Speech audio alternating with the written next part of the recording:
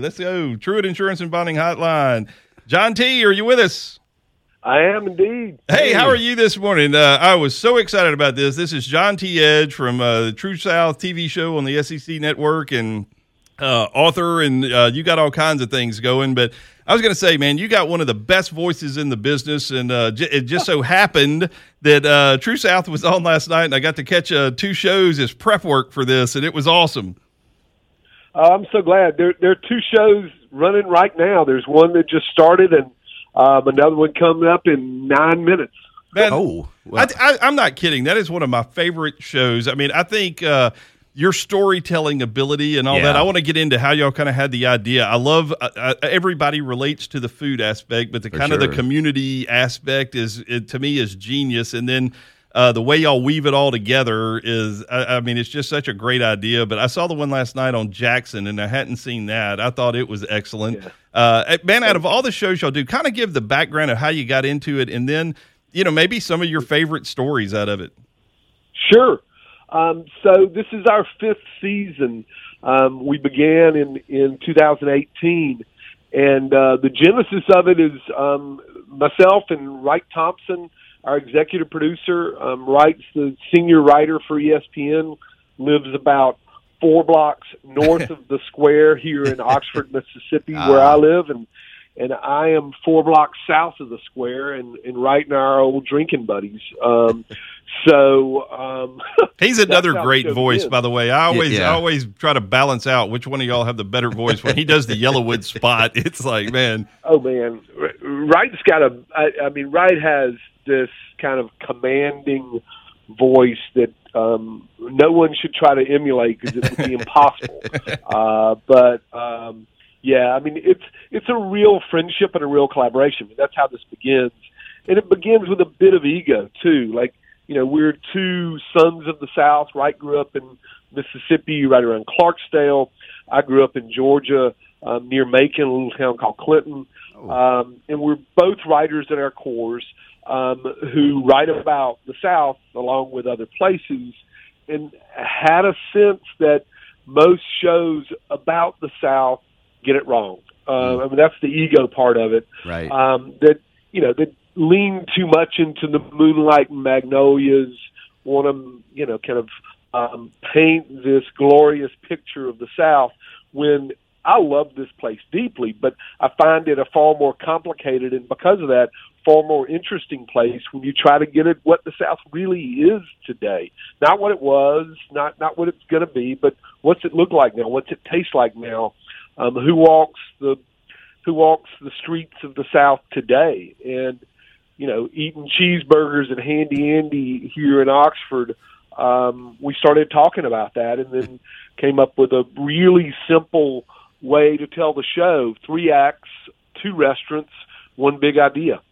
Well, and thus the name, right? True South. That makes sense. I was watching, for example, the Tompkinsville, Kentucky one. I knew nothing about that. And what I love about it is, I love what you say. It's kind of the flavor of each city. So y'all do such a great job of establishing the culture of each of those towns. I've never been to Tompkinsville, but I want to go now to R&S Barbecue. I want to go play marbles in that venue, and I want to go get a burger at Dovey's. I loved, even when they were talking to you about the secret sauce, I love this little quote. The lady said, as she was mixing it together, she said, ultimately, we measure it by our ancestors. And, that's the kind of culture that I think you were drilling down to try and salvage. Is that right? Yeah, I mean, that line was amazing. It's the whole show is that. Right. They depend upon the past to make possible this present. And, one thing I'd say is that I don't think we're trying to preserve anything. It's like, this is documentary. This is, what does the South look like right now? Right. And how do we show it to people without all the obscuring stuff, without all the BS? What's it really look like? And, like, I'm working on a scout now for the show, and we're looking at a Vietnamese restaurant in Hot Springs, Arkansas. Would that be how somebody have defined the South 30 years ago? Maybe not, but it's what the South looks like now, and that mix of old and new, of immigrants and, people who are 6 generations deep. Like, how do you get all that into a show? That's what we're trying. How do you pick out of the, zillions of restaurants out there, how do you land on, the ones that you want to pick and sort through the possibilities? I mean, there's a combination of things. Part of it is I've been traveling and writing about the South for 25 years now, and Wright's a little younger than me, but he's making up for lost time. We both spend a lot of time wandering and looking and eating. So some of it is places we love, places that we know about and want to go visit. And it's like the whole of the 12 months of a year or one big scout. We're looking for possibilities. We're lucky now, 5 seasons in, that we get a lot of suggestions from viewers too. Sure. I want to hear from people. I want to hear from people, who watch the show, understand the show, that, we need to find 2 restaurants in one place that are really good, and then there's some bigger story. So think about Tompkinsville. Tompkinsville, if we have to have all 3 components to make it work, like the marble playing and the kind of beauty of that small town culture, the obsessiveness of those men. Yeah. Like, without that, Dubby's and R&S, we wouldn't have had a show. We need all 3. We need that great barbecue place, that great hamburger place, and this, cohort of men who gather to play marbles in a place they call the Superdome. We need all 3 of them. Well, I mean, there's so many great events, that people, I guess some people know, but I'm thinking like the Domino's tournament in Andalusia. I mean, there's so many things that actually draw crowds in these towns and are interesting stories. I think you found the perfect venue for this. Oh, yeah, absolutely. Perfect vehicle. Y'all are generous. We love doing this. I hope you can hear that in my voice. Like, it's a goofy thing to make a television show. Like, I'm talking to you from my backyard tool shed. That's my writing office, and I find it ridiculous that I get to make a TV show. Oh, man. But I do. Well, so here we are. Probably my favorite one that I've seen was it Cozy Brown's down in Mobile or Pritchard? Yeah. That was an amazing story to me. Yeah, Puddin' out there. Yeah. if tell that real quick Yeah. So I fell in love with this place. It's just north of Mobile and Pritchard, right near Africatown, in a predominantly black part of Mobile, a really rich place, rich with history. And I fell in love with the fried fish and shrimp and grits on the steam line at Cozy Brown's, a place that's open from, I think their hours are like 7 to 7 days a week. Oh, wow. And when you see a restaurant that serves those kind of hours, it's like seeing any restaurant that opens at 4:30 in the morning serves working people. Yep. And the chances are it's going to be really darn good too. Yes. But I fell in love with Cozy Brown's because of that fried fish on the steam line, because they have 3 different kinds of grits on the steam line. But that's an indicator that there's something interesting there. It was the food, the hours of service, the way that parking lot was like a Jenga puzzle. Like, to get in and out of that parking lot, people are 4 deep in the parking lot, and somehow they navigate it and get in and out. That was a tell. But the real story is getting to know Mr. Brown, who owns the place, him telling us a story, he was pretty soft-pedaled it, about, getting into a tussle with a kid who was trying to rob him in the parking lot of his restaurant. The kid shoots Mr. Brown. The gun goes off as they're struggling for the gun. Mr. Brown goes to the hospital. Mr. Brown begins to recover. Mr. Brown hires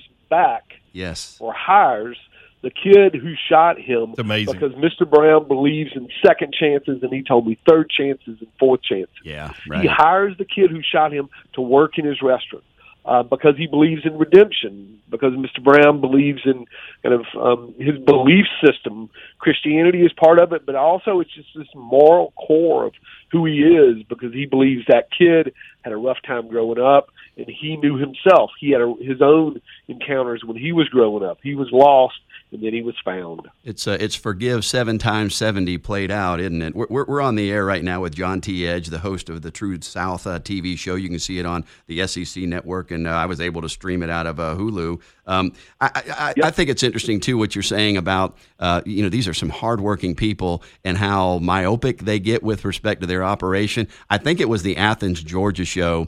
You really hit a home run, I think, in finding this location outside of town. It was really sort of at the crossroads of a couple of roads, and there was a really neat Mexican restaurant that was operating out of a gas station, if I'm not mistaken. And then there was a really neat barbecue place that was operated, literally within eyesight of one another. And I thought it was remarkable that, as best I could tell from your show, you introduced those two restaurant operators to one another, and there seemed to be a great passion and affection for one another, and probably a bit of a surprise that, golly, we knew of each other, but we'd never met. Yeah, I mean, that's one of my favorite episodes. It wasn't the first to air, but it was the very first that we filmed. Okay. That's my old college town, Athens, Georgia, so there were a lot of factors that mattered to me. Sure. That the place in the back of the gas station, it was worked by Pablo Rivadeneira, and Pablo is Peruvian, and he does serve some Mexican dishes on the menu, but the thing that everybody loves is his roasted chicken and ceviche.